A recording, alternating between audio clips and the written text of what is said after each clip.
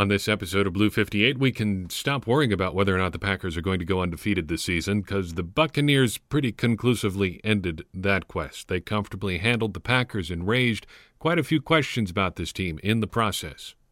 Blue 58! Hello and welcome to another episode of Blue 58, the one and only podcast of thepowersweep.com. I'm your host, John Meerdink. Very happy to be with you here for another episode. Well, that happened. That was not great. Your Green Bay Packers got taken apart by the Tampa Bay Buccaneers, and that does happen from time to time. Sometimes you just run into a bit of a buzzsaw, and the Packers certainly did that in Tampa today. We've got quite a few questions about this one. But before we get to those questions, let's just talk a little bit about what happened. I was sitting on the floor of my family room during the second quarter watching the Packers fail to pick up a first down on the fourth consecutive drive, the fourth drive in a row in which they seemed to do the exact same thing. Run the ball wide, get tripped up by one of the Buccaneers' extremely fast linebackers, kind of diddle around on second down, end up throwing the ball away, and then try to take a deep shot on third and long. That's not exactly how it went, but it seemed like they were just doing the same thing again and again and again. While that was happening, my son, the unofficial co-host of this podcast, was playing on the floor with his toy trains. He loves trains so much. Trains are the best thing in his life right now. He will watch trains on TV. He will play with trains. He will play with his grandpa's train set. He loves trains. But in the train set we have in our house, there is a tunnel that he can't quite get one of the train cars all the way through. So he's sitting there on the floor while the Packers are going through this, putting the train car into the tunnel, and it can't get all the way through. And it makes him angry. So he looks to me, "Dad, can you get this out?" He doesn't say it quite that eloquently. He's 15 months old, but you get the idea. And I say, "Okay, I'll get it out, but don't put it in there again." 10 seconds later, it's back in the tunnel. We keep doing that again and again and again. You keep doing the same thing, keep having the same problems. And that behavior is more or less acceptable for a 15-month-old. He doesn't quite understand yet that if you do the same thing again and again and again, you're not magically going to get a different result one of these times. But when you are the Green Bay Packers, you should know better than that. Moreover, you should be prepared for the things that you know are coming. The Packers this season, and maybe in the LaFleur era in general, frequently seem surprised by things that they know are going to happen. Whether it's Alvin Kamara getting the ball as a receiver a lot, the Buccaneers having a great pass rush, the Vikings liking to run Dalvin Cook. Take your pick. They get surprised by the obvious thing week in and week out. And it's very troubling to watch because when the offense isn't going gangbusters, it's frequently a thing that ends up with them losing the game. I am hesitant to draw sweeping conclusions from one game, but that is a trend that seems a little bit alarming. Normally on these post-game podcasts, we do a few good things that happened, a few bad things that happened, then we go on to what happens next. We're still going to go what happens next, but I have a really hard time drawing anything good out of this game. The Packers started well, but from then on, from early in the second quarter through the end of the game, there was very little redeeming what happened. So, instead of talking about the good, and instead of just fixating on the bad, let's just ask some questions about this Packers team and about the game that we saw unfold. Because that's what a loss should do. It should send you asking questions. What happened and why, and how do we help it? How do we stop it from happening again? So let's ask those questions. First and foremost, is 4:25 p.m., 3:25 p.m. if you're in the Central Time Zone, the worst kickoff time? Yes, it absolutely is. Ruins two parts of your day. It ruins your afternoon and your evening. Not great. And if the game goes longer at all, then you're well into the evening anyway. No 4:25 kicks. Unfortunately, the Packers don't have another one until late in the season. That is the smallest in a laundry list of annoyances about the game today, but I do not like the 4:25 kickoff. to the game itself, you have to come out of this game wondering or asking yourself, is this a blueprint on how to beat the Packers? That idea has come up a lot, I think, since probably the 2011 loss in the playoffs. Is this the book on Aaron Rodgers? Drop 7, get pressure with 4. That's the recipe then. Sometimes it seems like that's the recipe now. I don't know if this game is a blueprint on how to beat the Packers because most teams don't have a defense like Tampa Bay does. But I think there is a sense where you can take some lessons out of this game and wonder if there aren't bigger concerns about the Packers. The Packers seem like a little bit of a microchip team. Extremely high performance piece of material. You can do a lot of interesting things with it. But if you get a grain of sand in there, everything comes apart. Everything just goes off the rails entirely. The Packers had a really bad sequence in the second quarter, but it shouldn't have ruined their entire game. But it seems like it did. Aaron Rodgers throws a very uncharacteristic pick 6. They have another interception on the next drive. Suddenly Tampa goes from down 10-0 to up 14-10, but the Packers have the ball back again, and it's like their entire game has just come apart. That leads me into my next question. Is this a trend for the Packers under Matt LaFleur?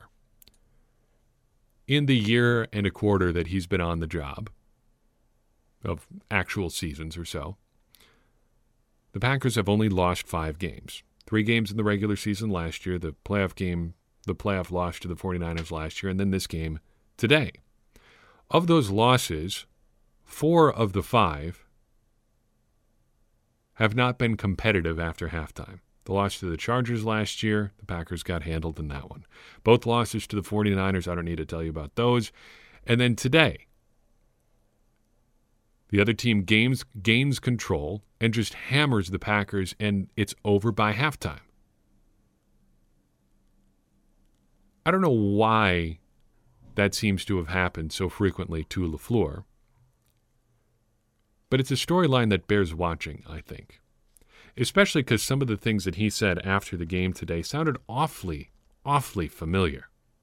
Said he wasn't happy with how the team practiced. Said the focus seemed a little bit off. Said they were a little bit too high on themselves. That was Aaron Rodgers. He said that. But it seems like this is a recurring kind of archetype for losses under Matt LaFleur. And I don't think it's a preparation issue. Well, it may be a preparation issue. I don't think it's like a knowing what's coming issue, but it seems like the same sort of issues are popping up again. It's not that they can't prepare well for games. We know that they can do that. I guess that's what I'm trying to say. It's not that they can't prepare for games and put together a game plan and stuff like that, but occasionally they do seem to work themselves under LaFleur into situations where they get out over their skis. The intensity isn't there in practice, so on and so forth. I cut them a little bit of slack because they got a bye week at a really odd time, but also they didn't really get a bye week. Packers were not allowed to leave northeastern Wisconsin. They've been sitting at home in Green Bay for 2 weeks. I'd get a little bit stale too. But that's a coaching point. You know that's going to be coming. You know this is an unusual season, and you got to deal with it. So why couldn't the Packers adjust? Well, there is that microchip thing. Seems like the Packers have a very specific thing that they want to do in games, and if you get them off of that, they can't get back on schedule. They're doing the same thing again and again and again. But I think if it's fair to ask whether or not they're doing that because they lack talent on offense. It seems pretty clear that the Packers' offense relies on scheming people open, putting people in positions to succeed through play design and things like that. If you end up in a situation where your play design and game plan isn't working, how do you counter that if you don't have a high level of talent on offense? It's almost like they should have added something there this offseason. I think that's a fair question to raise after a performance like this. However, responding to one listener question we got after this game ended, is this the worst quarter, the second quarter of today's game against the Buccaneers? Is this the worst quarter? Is that the worst quarter in Packers history? No. Maybe I wasn't able to verify this. They may not have given up more than the 28 points that they gave up to the Buccaneers today, but they've had much worse games on bigger stages. Here, I'll give you two. First, 2004 playoffs at home in front of 71,075 fans at Lambeau Field. The Packers lose 31-17 to the Minnesota Vikings and give up 17 points in the first quarter. The game was 17-0 before the Packers even got on the board. Now, they didn't give up 28 points, but they got down 17-0 at home in the playoffs to the Minnesota Vikings. That's about as bad as it gets.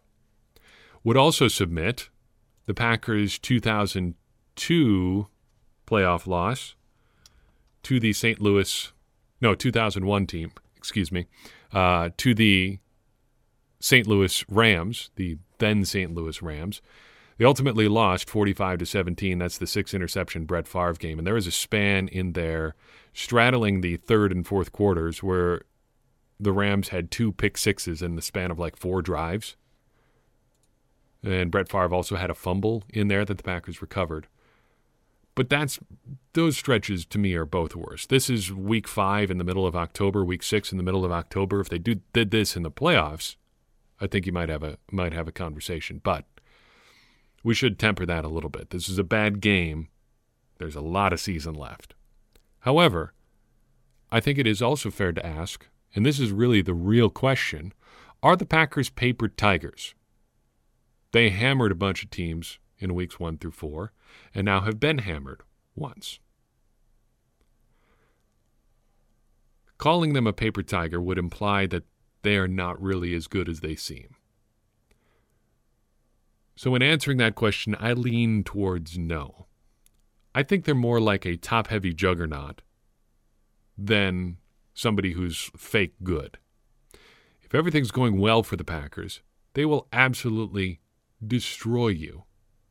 Ask everybody they faced weeks 1 through 4 how that went. But if even one thing doesn't go so well, they seem about ready to implode too. They seem a lot like the Death Star, or maybe an AT-AT from Star Wars. They can really make things difficult for you, but they have a couple key weaknesses that can be their undoing too. But is this all the things that we saw today, a long-term concern for the Packers? I think this is a hard maybe. On the one hand, this is the kind of team the Packers are likely going to end up facing at some point in the playoffs. The Buccaneers seem like they're a pretty good team. And right now they're on top of the NFC South, or right in the thick of it. With the Saints still faltering a little bit, they've got an inside track at taking that division. There's a real chance that the Packers end up playing the Buccaneers again. But there's also a when you play them aspect to this. Going on the road after a bye in which you've been stuck at home for 2 weeks is not an ideal circumstance, especially for a team with a lot of young, big personality type people. If you played Tampa in Green Bay in January, would this be a different game? I tend to think yes. They still might not beat the Buccaneers, but I also don't think it's 38-10. If you played the Buccaneers heading into the bye instead of coming out of it, would things have been different? I don't think it's 38-10. So there is some of that too. But the Packers are going to have to prove that they can beat elite defensive teams, because that's also been a big part of their undoing under Matt LaFleur. The Chargers were not necessarily an elite defense overall, but they had an elite pass rush. The 49ers certainly were an elite defense. The Buccaneers sure look like one, and the Packers haven't been competitive in those games. That's a big concern. So how do the Packers make sure that this doesn't happen again? This is where I struggle with what the Packers are right now. To me, the Packers seem like something of a finished product. How much can they really improve?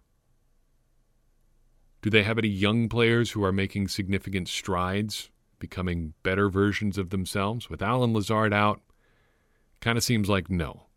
Robert Tonyan is headed that way, but I don't think he's going to be a big, playoff game-defining player for the Packers. He seems like a B to B-plus player at his ceiling. That shouldn't be a knock against Robert Tonyan. He's just not like an all-pro level tight end. Aaron Jones is obviously very good. Aaron Rodgers can play at a very high level. Today he didn't, but he's proven that so far this year he can. But it feels like the Packers are pretty close to their ceiling. They can get better on defense as they reintegrate Kenny Clark, as the rest of their complementary pieces come together a little bit. But it doesn't seem like they're going to make enormous strides. So I'm not sure there's a lot the Packers can do other than just hoping they execute better, practice better, whatever, to avoid something like this happening again. They're going to be vulnerable to things like this. That's not necessarily as big a knock against the Packers as it sounds, though. Every team in the NFL is vulnerable. It's a matter of taking advantage of those weaknesses. 3 player-related questions coming out of this game. Matt LaFleur said that he doesn't think David Bakhtiari's injury is serious.